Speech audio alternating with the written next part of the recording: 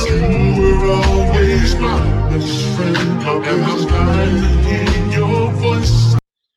right, welcome everyone to a new episode of the Roscoe's Wetsuit Neuro Podcast. I am your host, Toby Passman. On the show with me today, we have a special guest, Fernando Flores.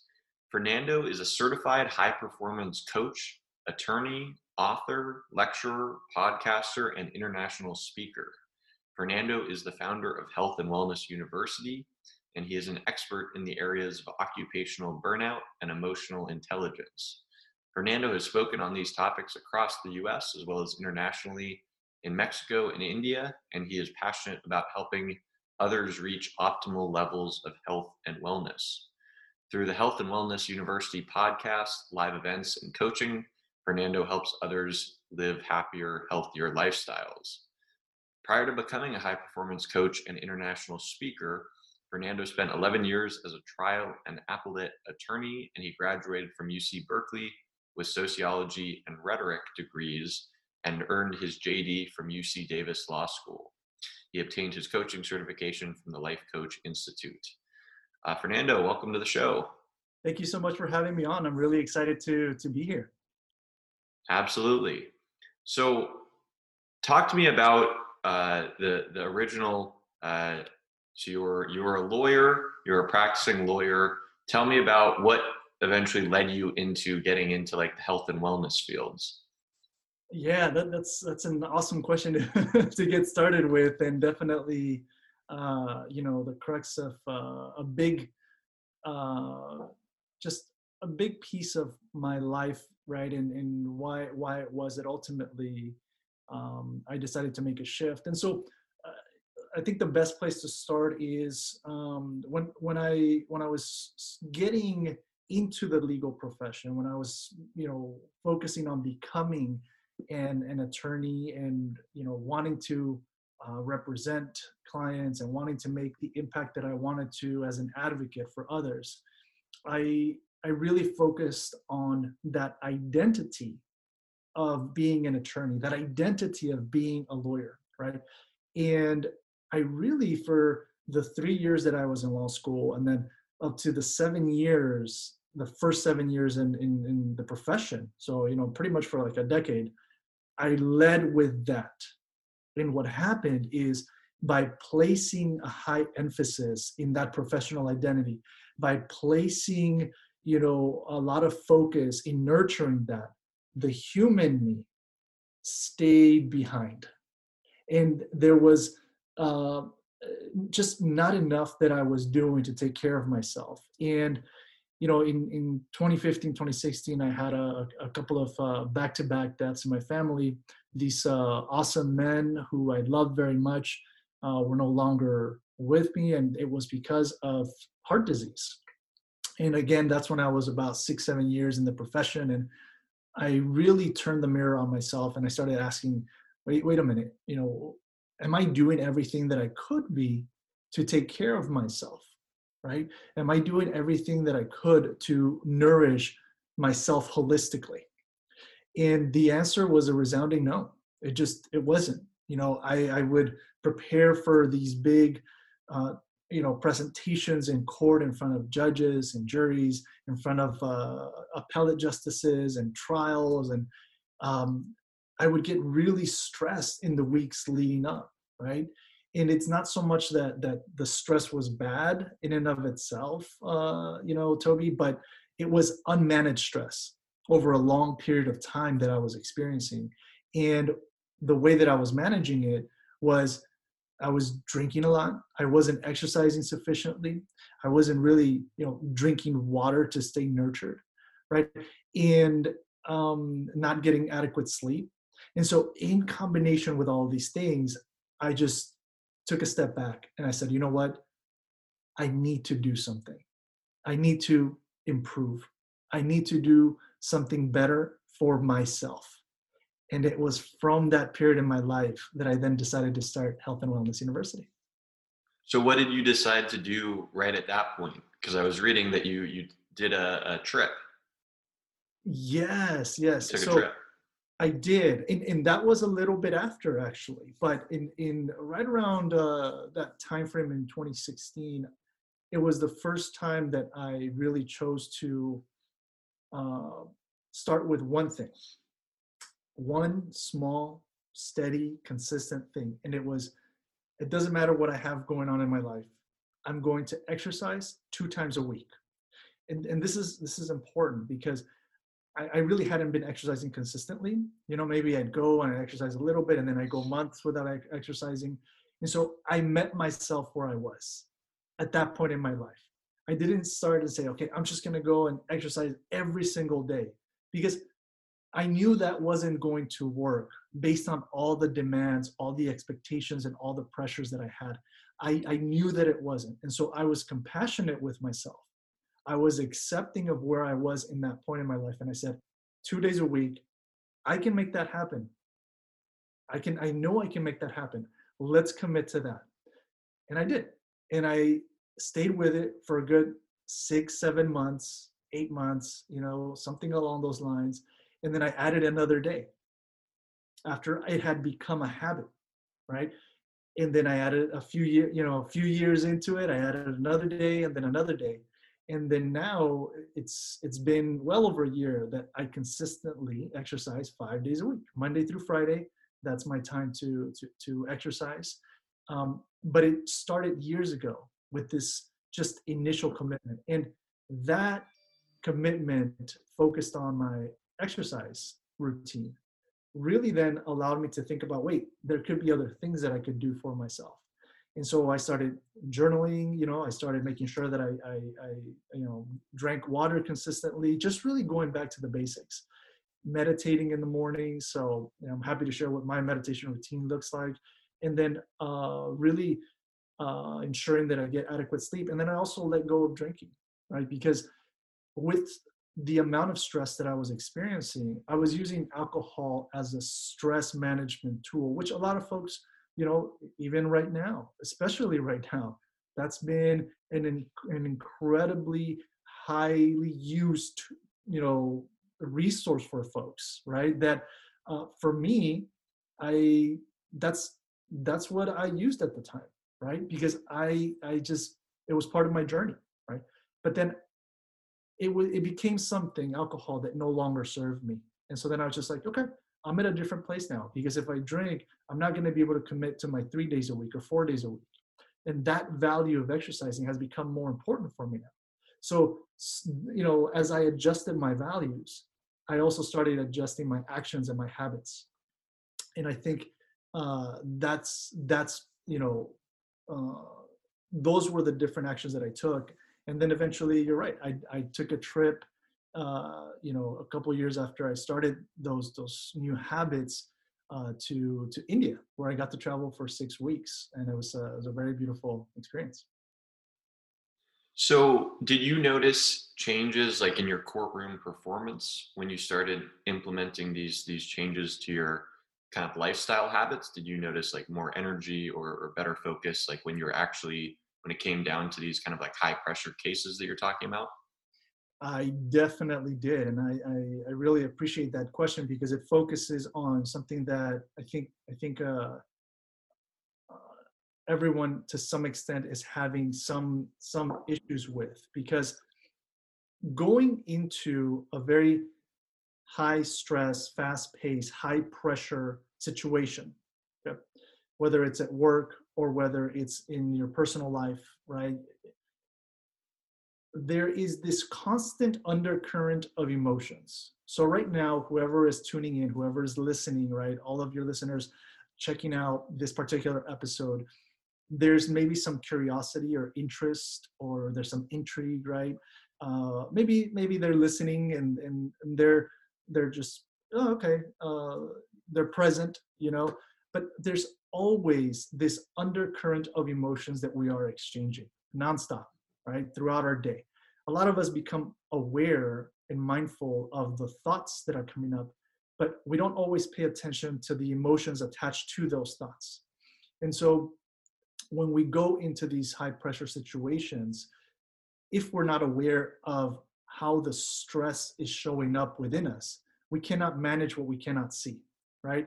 And so if we don't make time to become self-aware, and then to be able to act on that self-awareness, more importantly, right, then that's when we end up relying on different tools that may not necessarily be healthy to us. I have to tell you, when I used to drink, it was effective.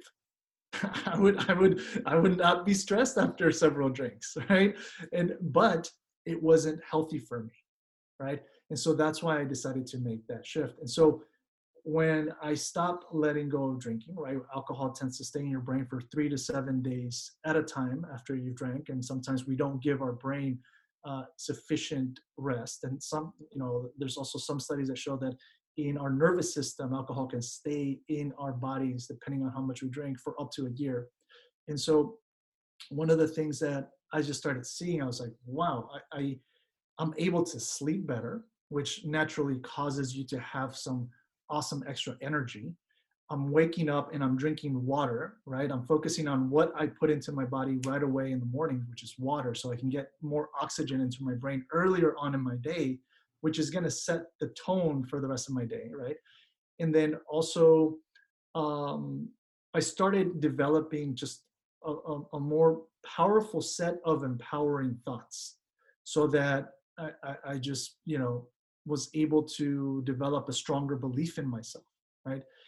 And when you do all of that, right, you're walking around not just more empowered, but just more at ease, because whatever challenge comes your way, you know that there might be emotions that come up as a result of that challenge, but you're also more trusting of your ability to manage those emotions, and not necessarily become fearless in the sense that you don't experience fear, but you're welcoming of the fear because you know how to manage it.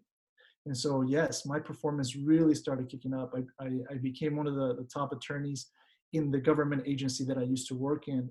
And it was a lot had to do because I started leading not so much with my professional identity, but with my human identity, just how I was taking care of myself.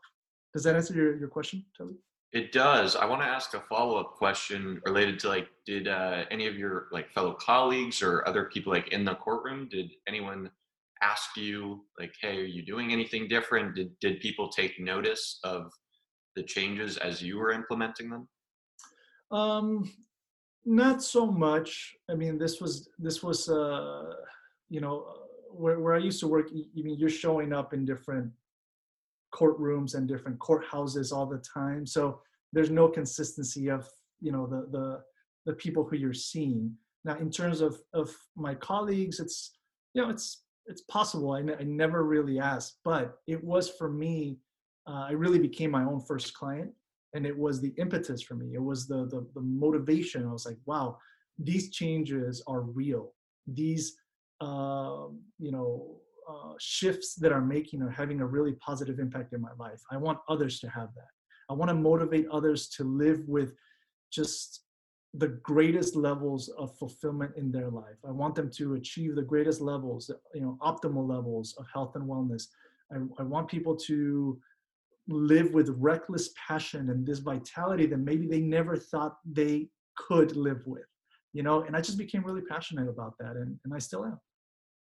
It's interesting to think like in a your profession with lawyers, you would think that in a job that is so high pressure and relies so much on your cognitive performance, it almost like is like an athlete or something that needs to treat their physical bodies and their brains really well in order to like achieve the most on the field, or on the court. Like it seems like is that something that is still not really talked about like in your profession? Like are people still kind of just burning themselves out and relying on, as you're saying, too much alcohol and not getting enough sleep and all this stuff? Yeah. Do you see that? Yeah, it's unfortunately it's a trend that continues. Attorneys definitely tend to have some of the higher rates of alcohol use, drug use, suicide, depression, anxiety, stress. of many different professions, right? And part of that is because a lot of times, if somebody needs an attorney, uh, it's not because everything is fine and dandy. It's because there's some issue that they need support with, and it tends to be a very intense issue, right? And that particular client, that's the one issue that they're dealing with. But we don't just deal with one issue at a time. We deal with multiple, sometimes dozens of issues at a time. And there isn't enough discussion of how do we take care of that human us, right? And so a big, just a big component of Health and Wellness University focuses on teaching folks. And I started doing a lot of just presentations to law schools and in different firms and businesses in the legal profession. But over time, is just the information has really become applicable more broadly, and so we work with a lot of different professionals from all backgrounds, because what I started seeing was that stress management and professional performance, and really being able to manage and avoid burnout, it's something that everyone at some level in a different degree is struggling with. And so I feel that there wasn't enough discussion about those issues, and there still isn't. It's part of the reason why I really worked on just creating this space where we do talk about things like emotional intelligence as a tool to help us thrive. Tell me about some of the other components of Health and Wellness University, because I see on your website it's listed like you guys do events, you have a podcast, you do coaching, conferences. It sounds like kind of the full gamut. Yeah, and it's really, if you're on the website and if you scroll to the bottom, there's like the information on the past speakers that have spoken at our conferences, and we have the conferences tend to be, really, really popular because we bring in speakers from all sorts of backgrounds, and it can be, TV personalities, TEDx speakers, authors, doctors, and everybody's coming in to talk about health and wellness. And these conferences are in August and January, right? We have them twice a year, and we have about 12 speakers at each conference. So every year we have 24 different speakers who are coming in to give you the very best in everything related to self-love, self-acceptance, self-empowerment, managing and working through anxiety, depression, stress management, occupational burnout, just all sorts of really great topics, just mental health, physical well-being. I mean, you mentioned it, we've had folks also talk about financial well-being, and I love it because I get to continue to learn from all the speakers every time. But that's a really, really important component. In terms of the podcast, we also have just a lot of different topics that are focused on different things that can really help us thrive. And so I encourage everyone to check out the website, healthandwellness.university. There's no .com, it's just healthandwellness.university, and just find out more about how Health and Wellness University can support folks. But those are the main components. And then there's definitely individuals who would like support in reaching those optimal levels of health and wellness, and or just really focusing on reaching higher levels of performance. And so we'll work with them one-on-one. So Fernando, you mentioned financial well-being, and it's an interesting one because a lot of people obviously are working really, really hard to provide for themselves and their families. And we know, in psychological studies that, under, I believe it's like $75,000, like as you continue making more and more up until that 75, I believe, there's an increasing kind of level of happiness, which they kind of, from my understanding, attribute to, all of your basic needs being met um, financially. And I was just kind of wondering, like, how you sort of manage that and advise people to manage that in terms of, people obviously take it to the extreme and end up getting burnt out by overworking, um, but it's because they're probably trying to, reach that level of financial freedom and security for themselves and their families. What do you think of that? Yeah, no, it's a great question, and there's definitely a lot of perspectives on it. But the perspective that I take, and the perspective that I encourage others to consider, is to really focus on, what is your relationship with money?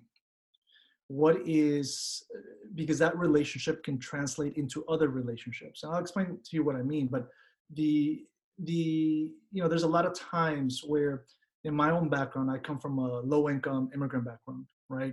And there were a lot of times where I would ask for something and the answer was, majority of times, no. We don't have the funds to afford that for you, right? And so you grow up in this uh, mindset that is more focused on lack, on there not being uh, enough, on there not being enough resources, right? And so it, as you continue and you get older, do you retain that lack mindset, right? And it can show up in, different financial habits that you have, right? You're like, oh no, I'm not going to take that financial risk, even though potentially at your age where you are, it could be a necessary risk, an important risk, so that you can continue growing your financial and, financial abundance, right? But if you instead focus on your mindset and go from a lack mindset to one of abundance, right?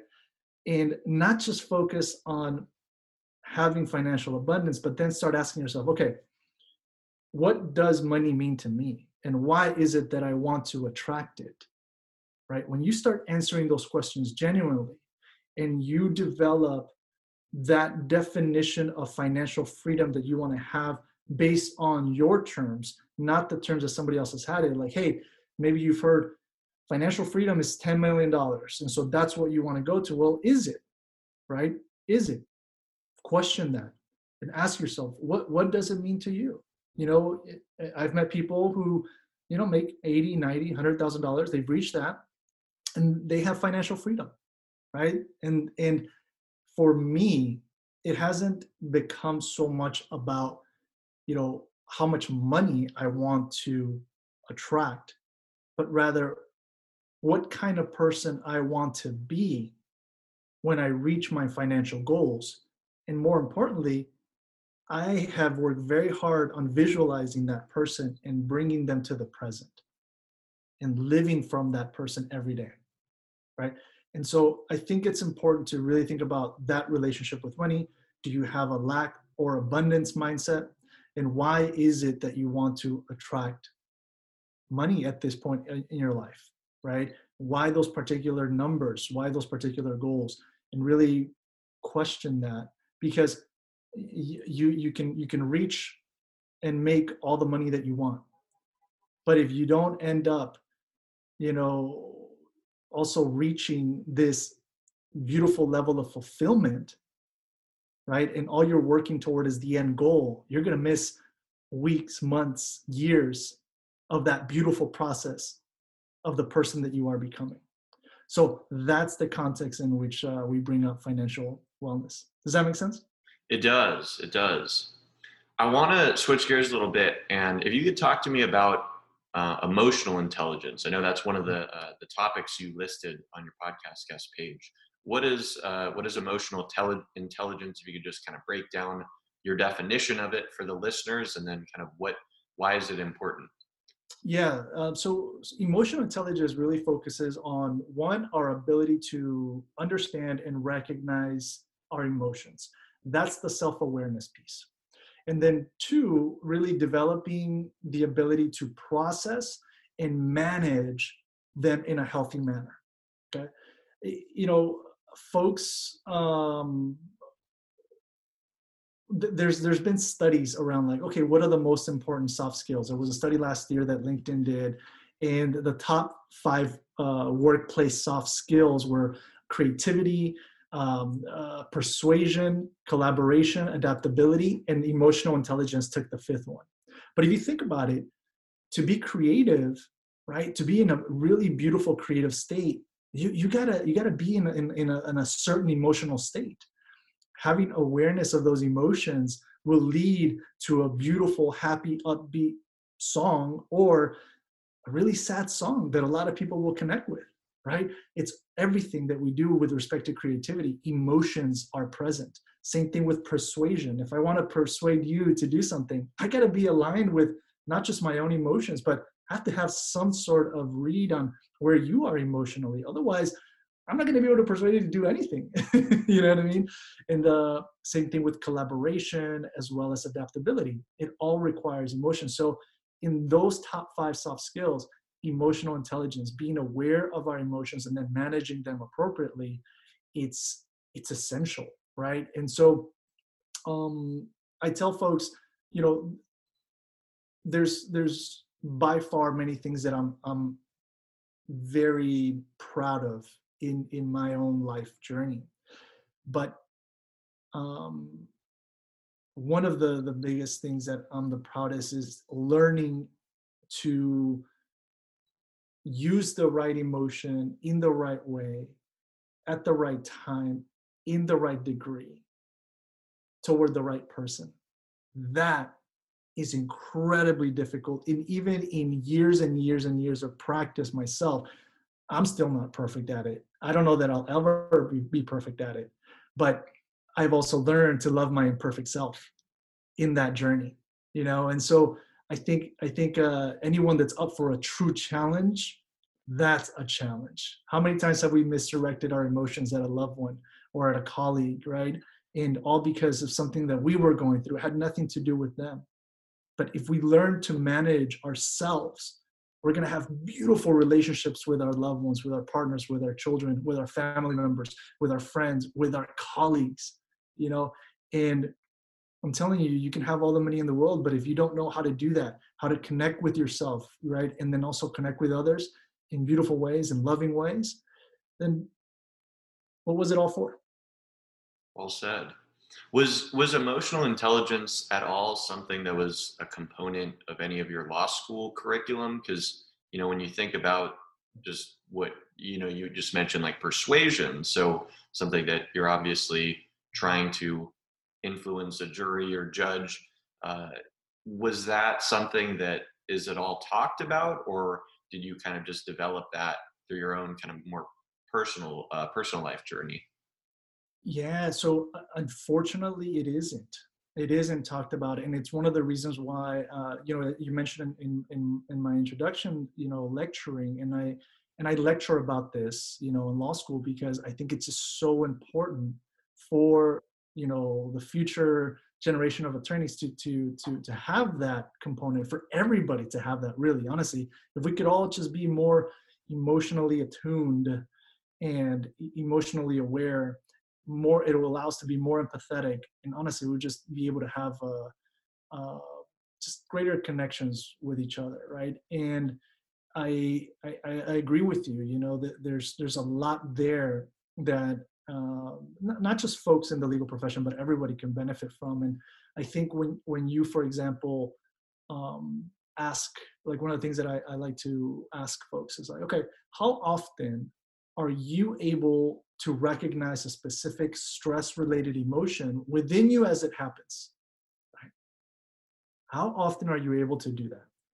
And that's really what's called emotional self-awareness, right? And then naming the specific emotion and being granular about it, you know, that's called emotional granularity. And when you do that, right, the anger that you experience from some sort of injustice, that righteous anger, is very different than the anger than you're driving down the freeway and somebody cuts you off. It's completely different. Your body, your mind, your spirit, your emotions have different mechanisms by which to manage. There's like actually 10 different types of anger, right? And so they each have their own set of management mechanisms, right? And so that's when you get into what's called SERA, strategic emotion regulation ability, which is our processes that come up to work through those emotions. So when you are able then to, the second part of that is how often are you able to recognize when external circumstances affect your emotional state. That's when these strategic responses kick in to help you manage. So for example, for a long time, I would have like this eye twitch and I never paid attention to it. And I was just like, oh, I have to go and work and I have to do this. And I never paid attention to it. And when I started learning about just like emotional intelligence, through my own research and my own studying and my own just self-growth and training, and I started to go really all into it, I ended up seeing how that was a fingerprint of the stress that I was experiencing. It looks different for everybody. For some folks, it's neck pain, back pain, upper back, lower back, shoulder pain. It could be migraines, but stress shows up in different ways for everybody. If we don't pay attention to that and we disregard it, that's when stress becomes unmanaged and can lead to occupational burnout. Emotional intelligence helps us manage that earlier on, so that even if we experience stress, because stress is in and of itself, it doesn't have to be bad. It's not bad, right? It allows us to accomplish a particular goal. But when it becomes unmanaged chronic stress, that's when it can lead to occupational burnout. Tell me, for people who are wanting to cultivate more emotional intelligence, what other kind of practices or tricks would you tell them? I would start with this one question: why do you feel what you feel when you feel it? And it's actually a 3-part question. So, what do you feel? Why do you feel what you feel when you feel it? Usually, the easier questions tend to be, what is it that I'm feeling? Okay, I'm feeling angry, or I'm feeling upset, or I'm feeling sad. I'm feeling. Even you can do it on the other end too. I'm feeling joyful, or I'm feeling irritable. I'm feeling frustrated. I'm feeling impatient. All right, so pay attention to that. Capture that. Take a selfie with that emotion. All right. So you took a selfie, then take a look at that picture, that image.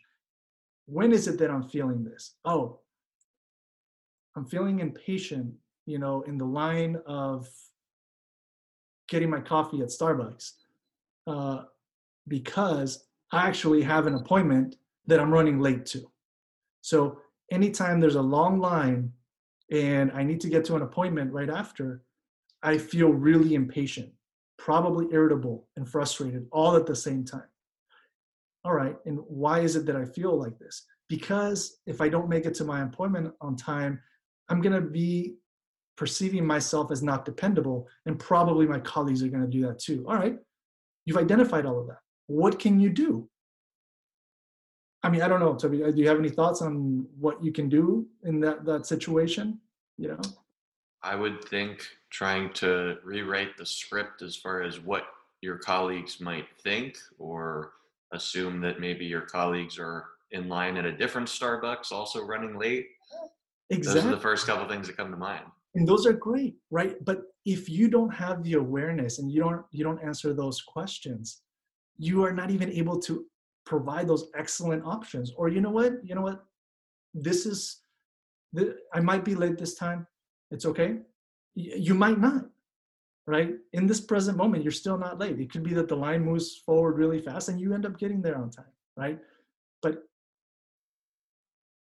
next time, if you do end up arriving late, just say, you know what? All right, how can I use this as an opportunity to learn? Because I felt impatient and irritable. And those are emotions that I don't necessarily want to be living from anymore. So I'm going to leave earlier next time. And really owning your responsibility in all of it. That, you know what, you pushed it. And, and you went in the last minute that you could to try to get your coffee, which you need and you want, right?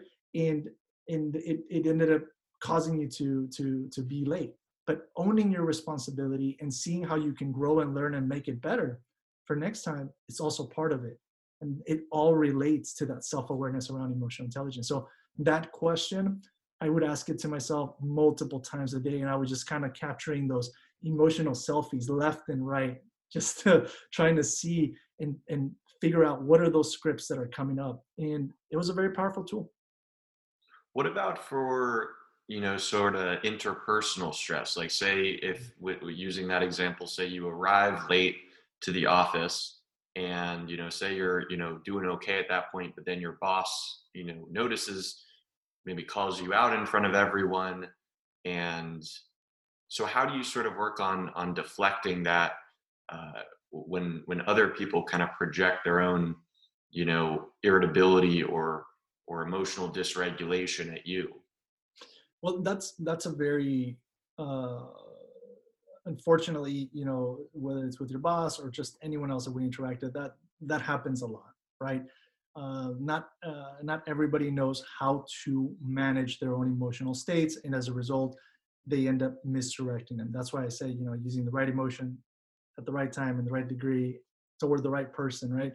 It's really challenging. And so when you end up getting criticized at work, right, that situation ends up creating a whole set of thoughts, emotions, behavior, and physical reactions. So if you get criticized like, hey, you're super late, you suck, this is the worst, I never had anyone be so late, you're the person that's been the latest in the history of being late, and it's just like, they're just frustrated as a result of something they're going through in their life, but they take it out on you. So what happens to you internally is, oh man, I'm not good enough. That's the thought. Emotionally, you feel maybe worthless or nervous or anxious. Then your body maybe starts feeling some reactions, either a fire in your belly, or you lose some appetite, or you feel tired. Something will come up. And what do? Maybe you end up isolating yourself. That's your behavior, right? You start avoiding contact with others because you're just feeling down on yourself.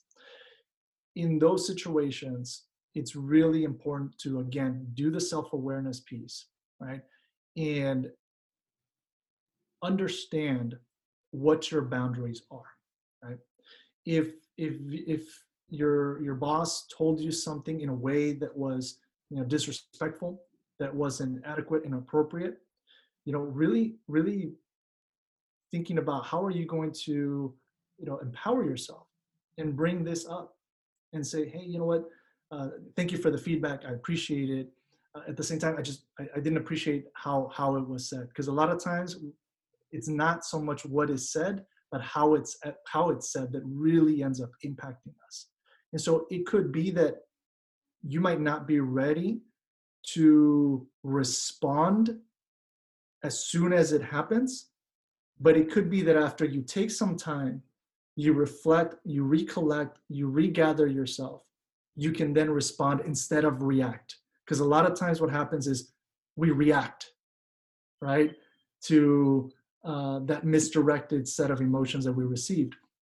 But learning how to respond is really the key. It's really what makes you stand out, just in any situation, right? And so I think that would be my recommendation. Learn to respond, not react, and learn to manage yourself and get yourself to a place where you can empower yourself to bring up those situations where your boundaries may have been crossed. Well, Fernando, we're coming up onto the end of the show.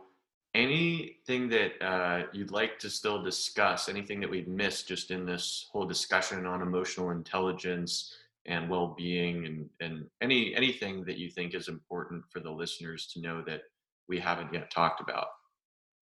I think we covered a very, very awesome spectrum. I think what I would say is, regardless of what you have set out to do in this lifetime, regardless of the goals that you would like to accomplish,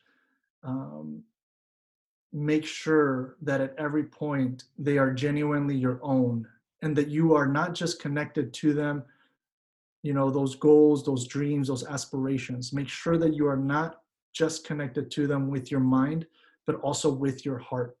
For a very long time, even growing up, I recall being told as a young man, hey, don't cry, or don't show this emotion, don't show that emotion. And I grew up with a much more limited spectrum of emotional availability. And I had to rewire that. I had to turn that around. It was part of the reason too why I became so passionate about emotional intelligence, because I saw the awesome benefits that it had in my own life. And when you make sure that you connect your mind and your heart towards that goal, that dream, that aspiration, you do become unstoppable, right? It doesn't mean that you won't experience stress, fear, or even challenging circumstances in your life, but it means that you will just be that much better at overcoming them and reaching really awesome, beautiful levels of fulfillment in your life. Awesome. Well, Fernando, it was really awesome having this discussion with you today. If the listeners also enjoyed it, where would you direct them to find out more about your work, Health and Wellness University? Definitely. And just go to healthandwellness.university. You can contact us there. You can email us. You can call us. All our information is available on there. You can check out the podcast from there. You can check out the next events. And then also, if folks are interested in checking out the past events, we have a Health and Wellness University members area that, it's folks can purchase and access. And all the past, recordings of those events are available on there, so that you can get started somewhere. The goal is for you, just get started somewhere, and you already have started, because you're listening to this awesome podcast. And so if you want to continue your journey and continue growing and reaching that next level, that's another resource. Great. Yeah, highly recommend you guys check it out.